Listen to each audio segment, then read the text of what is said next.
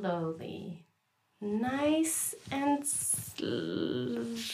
Ah, damn it. Shuko, what are you doing? Jeff, bear with me. Let me come into the room again. But this time, I'm going to be really fast. What's going on? I'm testing the newest Bosch device that I have in my home. It's called Spexer, and one of its functions is detecting burglars. It seems to work very well.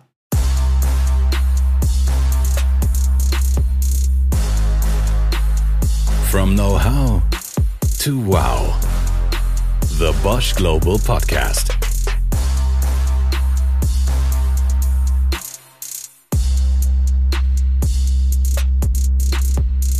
Let me show you in our video call. I'll describe it for the listeners as well, seeing as they can't see what you're seeing. Good idea. It's as big as my coffee mug. It's white, round, conical actually. Not unlike some smart voice assistant you might be familiar with. Yeah. A ring of LEDs near the top that can be illuminated in different colors. And near the bottom, there's another ring. It's a mesh that lets air get inside. And that's to allow for the other parts of detection, right? Exactly. Spexer can not only detect burglars in my home, it can also protect me from other harms. So, for instance, it can detect fire, for which it uses a gas sensor, which of course needs to be exposed to gas it's trying to detect. Right. And I have to say, Shuko, I'm a little bit jealous because I knew we would be talking about Spexers today, and I really have wanted to get my hands on one since they've been in production, but they're not available in the US yet, right? Which, how? I'm offended. But anyway, so it is available in Germany, which is very cool. In fact, one of my best friends has it, and it's really an impressive little device. And it is little, and it's just completely packed with sensors. Yes, and so I'm going to bring out a little bit of pride out here because you can get, for example, the Spexers in France. And aside from France, also Austria and the Netherlands. All right, just rub it in. Plus, it's actually made it to the US recently, Jeff, because I don't know if you followed it in the news, but it was on display at CES. CES, yeah. Yeah, so that's the Consumer Electronics Show in Las Vegas. And so, yeah, it had a little bit of a show there too. But Jeff, if you had a Spexer, what would you want to do with it? For my use case, we're not doing so much traveling right now. But my best friend in Germany, he and his wife and their newborn baby like to go out and do hikes and stuff. And so they have this really nice, it's not exactly an RV, but it's a big pickup truck with a nice back on it. And so he uses it. His concern is in the summer that it's not getting too hot in there in the evening when they're sleeping. So you're obviously very sensitive with the newborn. So that's what the real life use cases, happening right now. It's crazy. I wouldn't even have thought of that because it's not really a use case I would use in my personal life. Yeah. I was expecting something else, but great that it extends to something like this as well. Talk about invented for life, right? Definitely. Yeah. And I think Spexer can continue to help with different use cases in the future. And I know you're eager to talk more about the gas sensor because it's such an interesting piece of high tech. Yeah. And actually, did you know, it's actually, there's a heating plate inside this teeny tiny little thing. That's how, never mind. Don't let me fall into that just yet. Let's start at the beginning, shall we? Yeah. So, really talk about Spexer's story. And this started a few years back when Bosch associate Tobias Riedel got an unwelcome surprise. It was in 2018.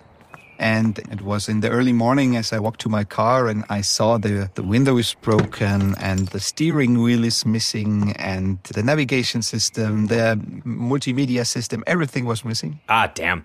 Sorry, Tobias. Well, we are sorry, but, it kind of was a blessing in disguise. And a few days later, I had the idea to develop a mobile alarm system. I don't know why today. I really don't know why I had this idea. And my first idea was to develop an alarm egg. I don't know why an egg, but the first name of Spexer was Security Egg. Security Egg. So I'm... And just for the record, I remember back in 2018 when Tobias was pitching this, he had the idea of Security Egg. And when they were advertising this as a new business, he had literally just 3D printed an egg. And it was just this little white thing. And he was pitching it like, there's going to be all these sensors in there and it's going to be so cool. And I thought it was fascinating. A lot of people were just kind of looking at him like, dude, that's an egg. But he got there. But come on, what an amazing salesman or pitcher he must have been to be able to sell such an idea. Yeah. It's a wow moment. It's definitely a wow moment. Indeed. Wow. But okay, so we can agree that the name could use some work at the time. And the idea of Spexor was already pretty clear. So a small portable device that you can place somewhere and something in the environment changes. Mm-hmm. So in the case of Tobias, if your car gets broken into, the built-in car alarm fails or the burglar deactivates it somehow, Spexor will be more reliable and send a notification to your phone. Mm-hmm. And it makes so much sense, in crowded cities. I mean, honestly, when was the last time you actually paid attention to a car alarm? Like you figured someone that just clicked their own key wrong. Yeah, exactly. And if overnight it's parked a block or two away from your phone, or even if it's an older car, there's a lot of antique cars that just don't have security systems. Mm-hmm. And so then what do you do? So how did Tobias go from the idea of an alarm egg to actually having Spexor as a real life product that you can buy, not yet in the US? But in France. But soon.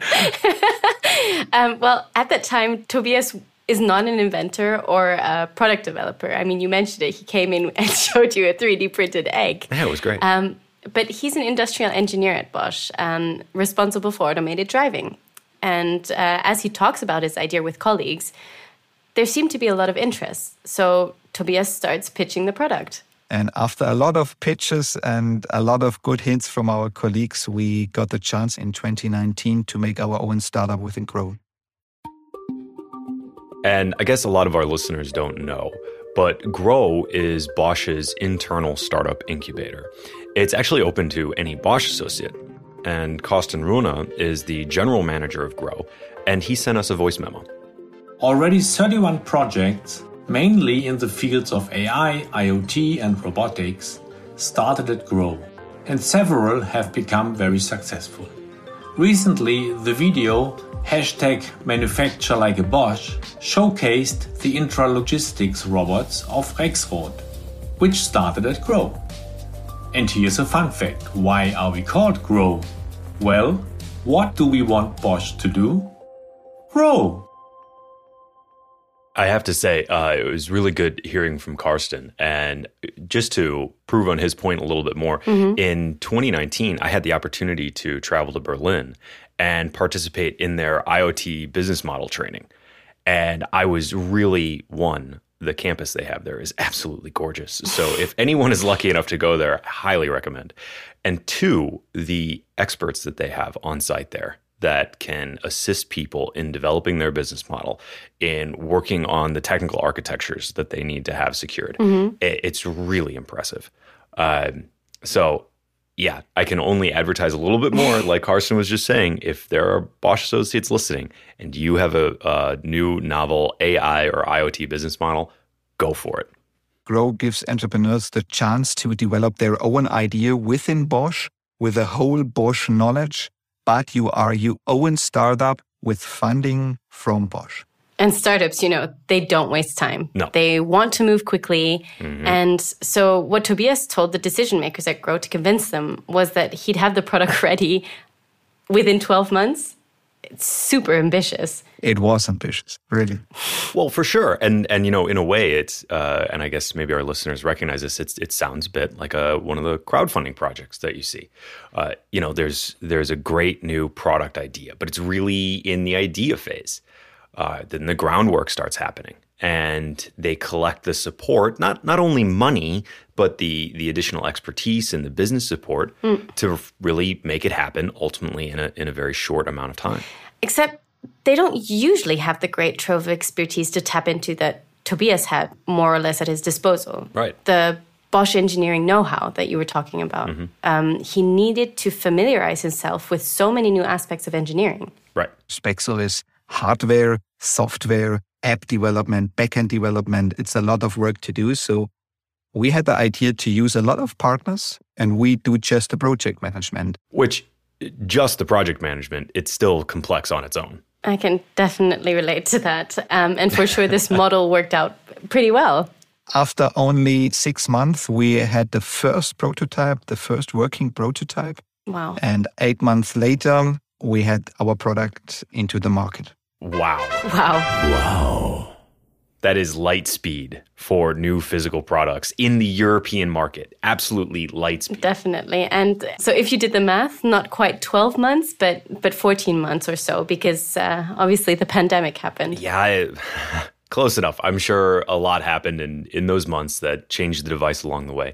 Just like the name, speaking of, iterating from Seg to Spexor. The very sexy name.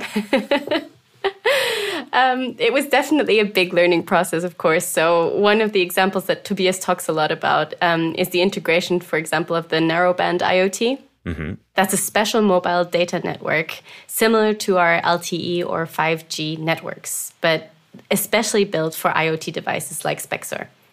Back in 2019, it didn't live up to its promises. We had that already integrated.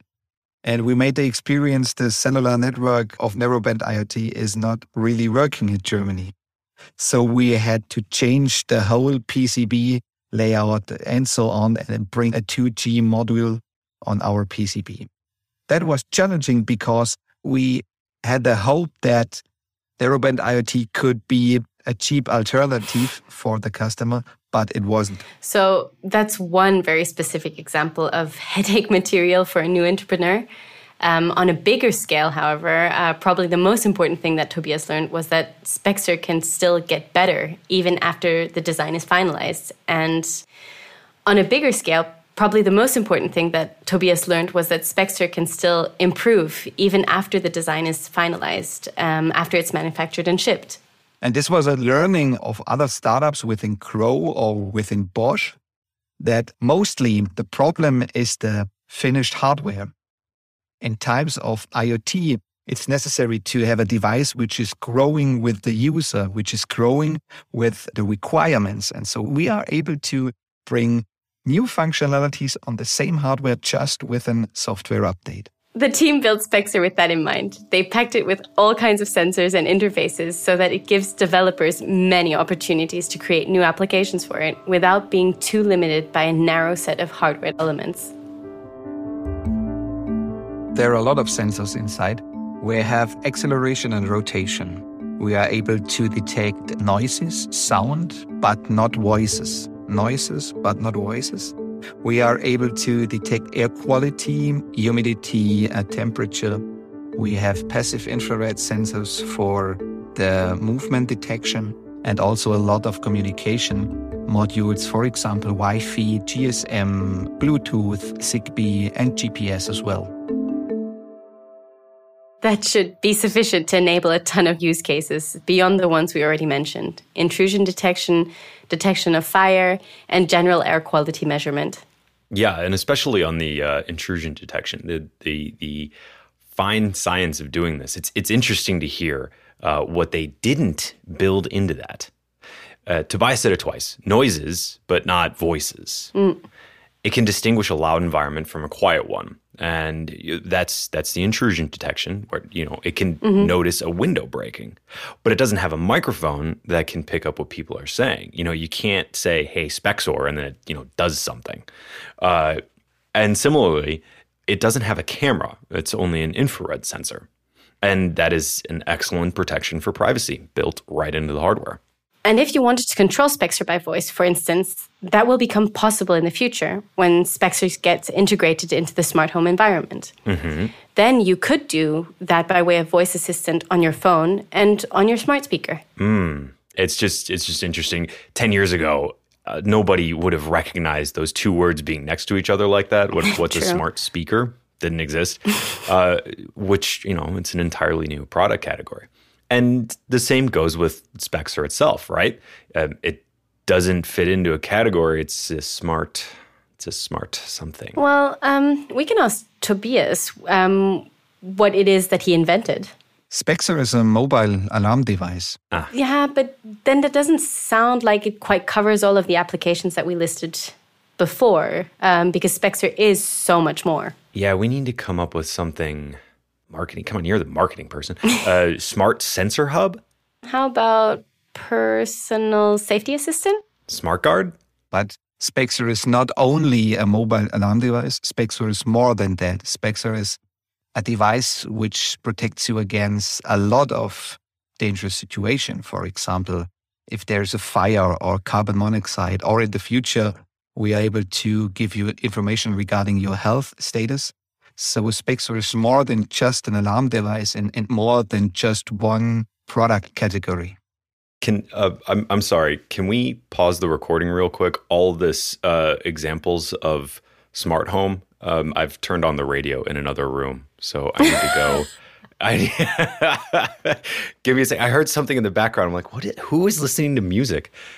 1 second, please. Hey, stop.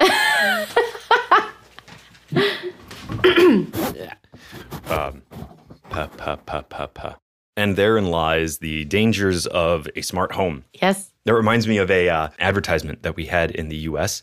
There was a popular actor who was doing an advertisement for a smart home.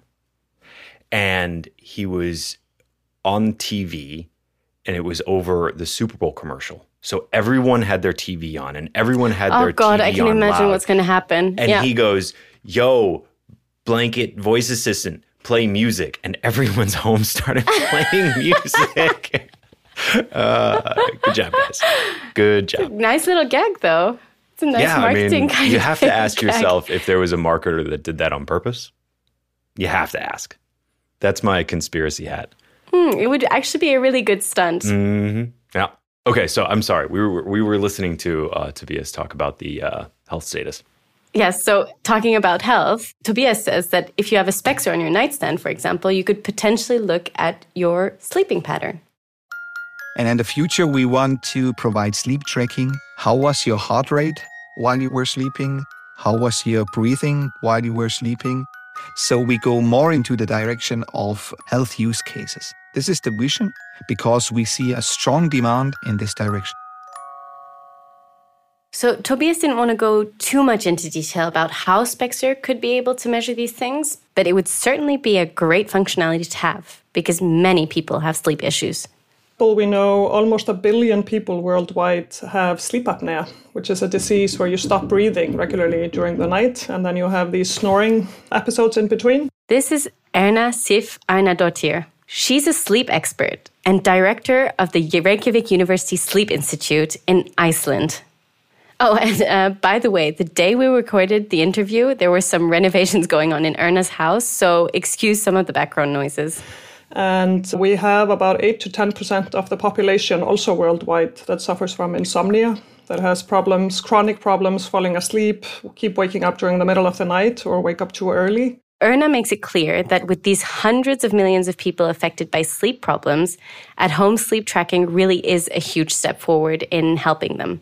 Because right now, if you want to have your sleep checked out in a sleep study, you have to go to a hospital or a specialized lab. And there's usually a long wait list. Speaking of which, Jeff, how's your sleep? Funny you ask. While you were talking with Erna, I was actually looking at my fitness tracker. Last night, I got 6 hours and 51 minutes of sleep, which got me 58% of the recovery I needed. So 58. I gotta sleep more. Yeah. I had a good workout. Yeah, but 58. Hey, come on, that's good. It's more than half. And, you know, getting up at 5:15 also kind of cuts off some of the REM cycles. So you do have a sleep tracker on your wrist then, potentially, or what? How? Okay. Well, it's not, I mean, it's a fitness tracker. Yeah, a fitness tracker, okay. So I know that if I get less than, I would say, 7 or 8 hours of sleep, you don't really want to have me around. And no, that's why we keep you over in Germany. Although, you know, with events, sorry, I haven't been able to. I was looking as well on my health tracker, but I'm getting at the moment an average time, they call it in bed, of 6 hours and 10 minutes. So I mean, I'm definitely under. More than enough. Come on, don't complain. Well, anyways, Erna, she is the sleep scientist, and she's a real connoisseur when talking about sleep. So on average, people need 7 to 9 hours, and I'm more in the 9-hour range, actually. Jeff. 9 hours? So, good Lord. So you and I are definitely below average, and to be honest, it's not something we can be proud of. So no. Exactly. No, and really it will affect our health. Yes, and it does. Because a lot of people also choose to sleep fewer hours than they need. Aha. So with the sleep tracking, people can be made aware of those things. Now, smart devices, I mean, you were just talking about your one, and perhaps in the future Spexor as well, can provide indications that something might be off. They're not on the same level as the scientific measurements, obviously, that Erna does, but Erna's work could also help make smart devices more accurate and reliable. And here's how. She and her team will ask about 1,000 people in 24 countries to track their sleep for 3 nights. So is that in a lab or is that at home with another device? So it's at home, but Okay. Erna will equip them with a lot of specialized sensors. They're easy enough to use so that people can put them on themselves, which is relatively new. And so far, even if you did a sleep study at home, you need an expert person to hook up the sensors. Her project is called Sleep Revolution, and there's a reason for that. Participants in Erna's study will wear sensors literally from head to toe, but they can put them on by themselves at home. So on the forehead, we have electroencephalography, which measures the brain waves. And in addition to that, because we place them quite close to the eyes, we can also measure the eye movement. And we have electromyography, so to measure the muscle tone. And then in the nose, we have a so-called nasal cannula that measures the breathing in and out of the nose. And we also have then on the thorax and on the abdomen, we have these belts that measure respiratory movement. It must be so difficult to get used to this for sleeping at the beginning. I would not be able to. Yeah, that's what I was thinking about this. Like there is 0% chance I would be doing any sleeping with all this on me. And with all these sensors that are used, and maybe I missed it, but are the scientists also listening to people while they sleep? Do you mean the snoring? Yes. So some people actually call me the snore lady. So The snore lady. That is such an awesome nickname. I don't snore myself, actually, but I think snoring is quite underestimated. But there is a number of studies that indicate that if you snore habitually, like 3 times a week or more, that you have long-term consequences. So Spexor is more than just an alarm device, more than just one product category. In the future, it will also be able to track your sleep. And without being wired up from head to toe like Erna's study participants. It could make information about one's sleep much more accessible to people, although the data will not be as detailed as when Erna collects it, but much easier to gather. And I would even throw in something, my other best friend, not on the German side, but on the American side, the guy bought a sleep tracking mattress. What? So the whole bed itself is a bunch of sensors that does exactly this. So now this is why I love Spexor. It's this tiny little form factor, and it does all these things. Like it's solving, 15 different use cases at once. It's fantastic. I mean, just with regards to the mattress, who does the data go to? I mean, is it something that I could keep myself, or is it then shared?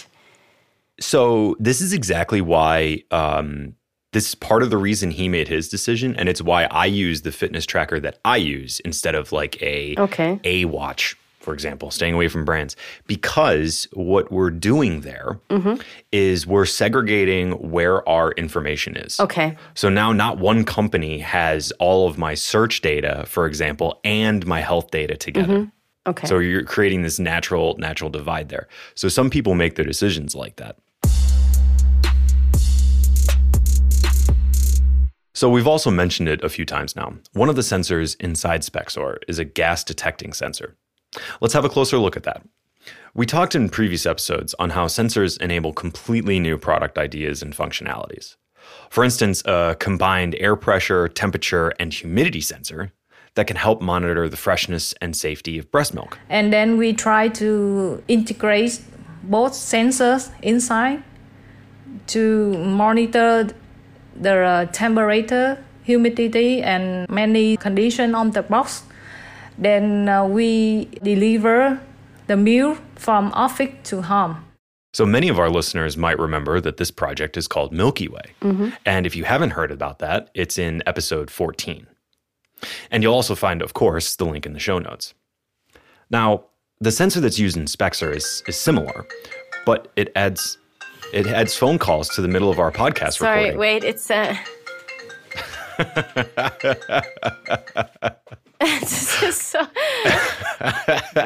it's my boyfriend. So my laptop. I'm really sorry to interrupt you. It is his first time on the podcast. Aw, the rookie. So back to our Spexer sensors. The one on there is similar, but it also adds gas detection to the mix. So that makes it a 4-in-1 sensor. Sensor, so means all important parameters of our environmental conditions are measured in one tiny package. It's just a 3 by 3 by 1 cubic millimeter package, so very small, but measuring all parameters exactly at the same location and exactly at the same time gives us a lot of opportunities to reach really benchmark performance. You may recognize this voice. It's Richard Fix, and we heard about him before on our episode with Bosch SensorTech, where he's responsible for environmental sensors. And he's here to explain now how the gas sensor works. Now, you might be asking, which gases can it detect? But that's actually the wrong question. So it's easier actually to answer which gases can't be detected, yeah, because the number of detectable gases is, I would say, it's nearly uncountable. Wait a minute. Which gases can't be detected? Well, in simple terms, it's gases that don't do anything. And Richard will explain it in expert terms. Gases which cannot be measured are gases which are chemically, an expert would say, completely inert. So means they don't react with anything anymore. Like carbon dioxide or like nitrogen, those are reaction products. They are chemically inert. So means they cannot interact with other gases, with other molecules, or even with our human body. They can't interact at all. Okay, that makes sense. When they don't interact with anything, they don't interact with the sensor either. So it can't measure anything. Right. It's like you can't prove a negative. That's exactly the thing. And so while there are certainly CO2 sensors, for instance, that is generally not a gas to worry about in your home or your immediate environment. Only in the environment on a bigger scale, I guess CO2 is a problem. When it comes to climate change... Sure, but when you want to measure the air quality in your room, in your immediate area, other gases are much more interesting to look at, as Richard says. The higher the reactivity is, and this also means for the user, the higher the likeliness is that those gases might lead to a chemical reaction or might, for instance, harm you as a person, right? Because they interact with your lungs, with your body, right? Such gases can be detected very well. Largely, what the sensor detects are also called voltaic organic compounds, or VOCs. Volatile. Oh, wow. Don't correct my English. I do prefer rude. the Holy shit, that's rude. No, you said volcanic, which I think is much better, but... It's because there just was a volcano, okay? I'm very stressed about that ocean volcano. It's keeping me up at night. That's why my sleep score is so low. Volatile organic compounds, or VOCs. And if you would have a chemical analytic system which could detect every VOC in your room, it would usually detect at least probably 200 to 300 different compounds, each of them in a very, very tiny concentration. So it's only tracer gases, right? But it's a huge variety of different gases. And that's the cool thing why you can use that sensor for an indoor air quality sensor, because it does not only detect one of them, but nearly all of them. Wow, that's amazing. How is that possible? Well, just to add to that, not just VOCs can be detected, but also carbon monoxide, hydrogen, many other gases. Like he said, it's better to go backwards and think what's not detectable. And anyway, let's get on to the how. Or let me rephrase that. We're already had the wow. Now let's get to the know-how. Clever. The gases in our ambient air adsorb on the sensing layer. And if gases adsorb on the surface, they can lead to chemical reactions. So that's the interaction between the gas and the sensor that needs to happen. That's exactly right. And then the question is, what is that sensing layer made out of? And how does it do the sensing? Richard says it's a metal oxide, typically tin oxide, and it's doped with palladium to increase the chemical activity. That's just some bonus facts for the geeks. Of course, we like that.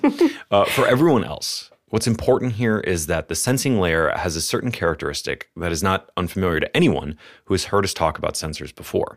I mean, what you need as electronic characteristics of that material, that it's basically a semiconductor, yeah? So means that you have areas in the material, typically this is the core of the primary particles, which have a high conductivity, but you also need to have a surface of the primary particles, which has a so-called depletion region. So means the conductivity of the surface of those primary particles is lower by orders of magnitude.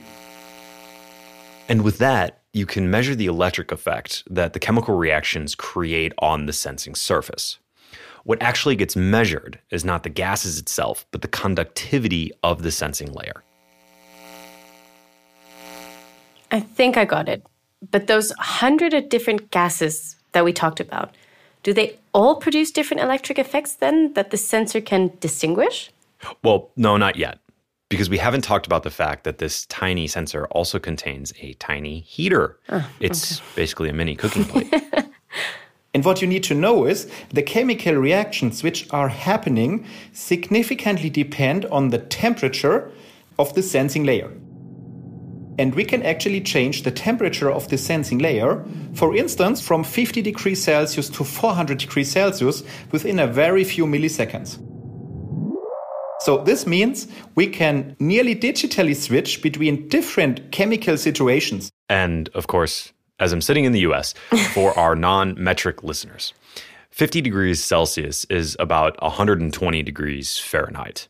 And 400 Celsius is 750 degrees Fahrenheit. And that sensor can cover that range, as Richard just said, within milliseconds, which is also wow. It's crazy how much warmer it sounds in Fahrenheit. Yeah, it's hot. Yeah, it is. It's not warm, it's hot. It is. So the idea is that different gases interact with the sensor at different temperatures, and that helps with the detection. Correct. Changing the temperature is practically changing the sensitivity. By measuring with different sensitivities, we get a certain pattern which can be specific for a certain gas mixture, right? So it means if you operate the sensor in different gas mixtures, you get different patterns in your sensing data. Okay, so patterns. The word tells me where this is going. We're going to need some pattern recognition, aren't we? All right, Shuko. We are indeed. That's exactly right. This is where the software and the artificial intelligence enter the stage. The software detects the different patterns. The software can directly tell you how accurately can such different gas mixtures being distinguished by the sensor. And you can, of course, also use the software to optimize it. Different gas mixtures will lead to different patterns, and the more difficult it would be to distinguish, the longer you might have to do a gas scan, for instance. So it means the more heater points you might need, and this is what you can optimize. But in the end, you directly see by the AI-based software how accurately can the different gas mixtures be distinguished. And now comes the fun part. That software is available to anyone who buys this sensor, which is called the BME688. By the way, it comes with the software that lets you train the AI directly. The Sensor Tech team has put an example video online where you can watch them train the AI to distinguish between different types of coffee beans. Let's have a listen. Here's an example. Do you like coffee? Let's use the sensor to distinguish various types of coffee. Just measure the smells of different coffee beans with the BME Board X8. Then launch BME AI Studio and easily import and label the recorded data. You can then use this data to create an individual algorithm custom-tailored just for your use case. Fascinating. I didn't know that would be that sensitive. It's basically an electronic nose. Well, sort of. Richard admits that the sensor is not quite as good as our nose, which is far superior to any electronic nose. But yes, just like the other sensors do what our other senses do, this one is similar to our sense of smell. Do you happen to know how many different things our nose can smell?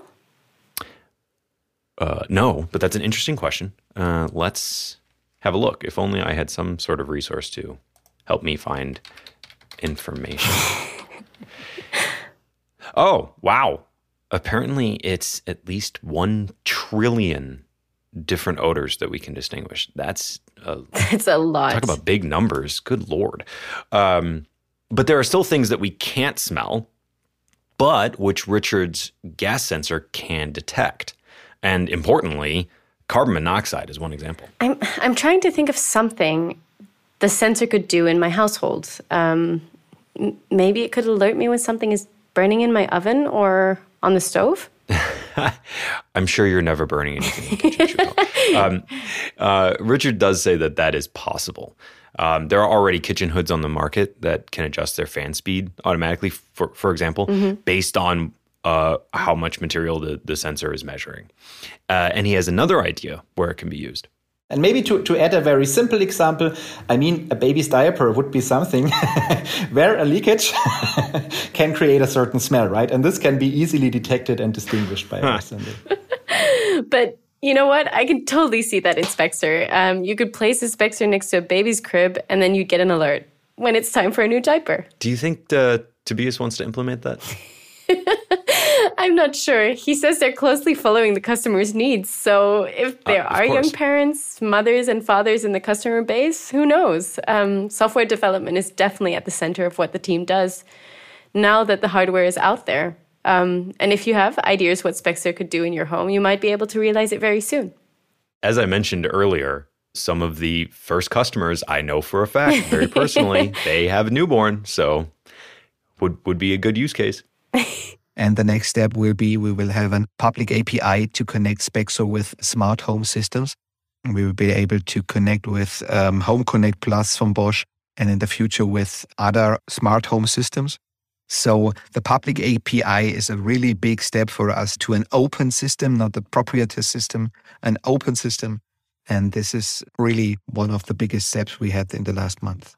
This open system approach is so intriguing, and it's only making me want a Spexor more myself. Please. Maybe I can just send you one over.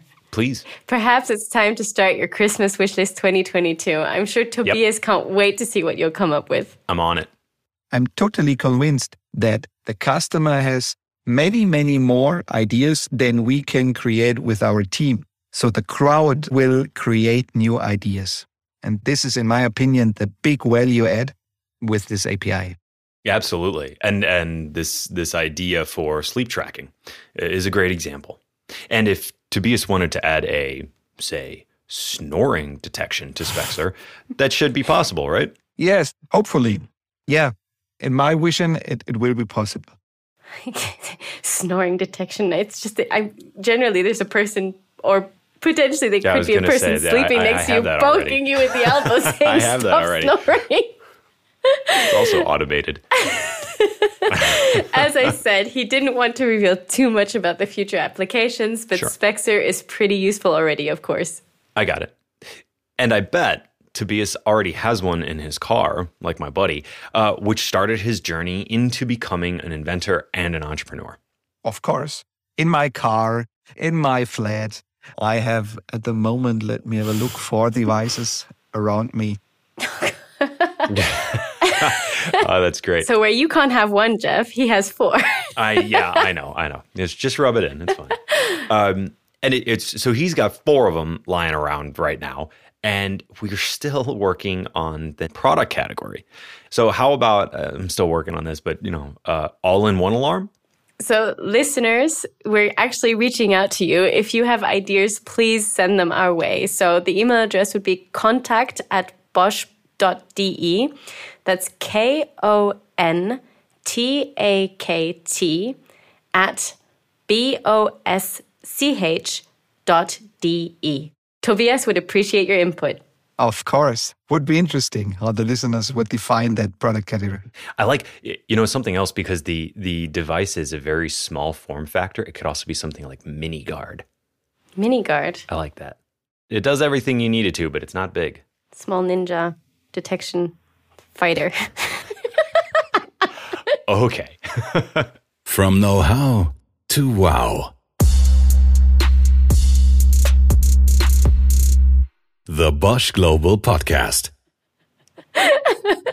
Anyways, Jeff, you keep thinking about it. I'll say goodbye to our listeners. Thanks for joining us. We'll be back next month. See you, everybody. Looking forward to the next episode.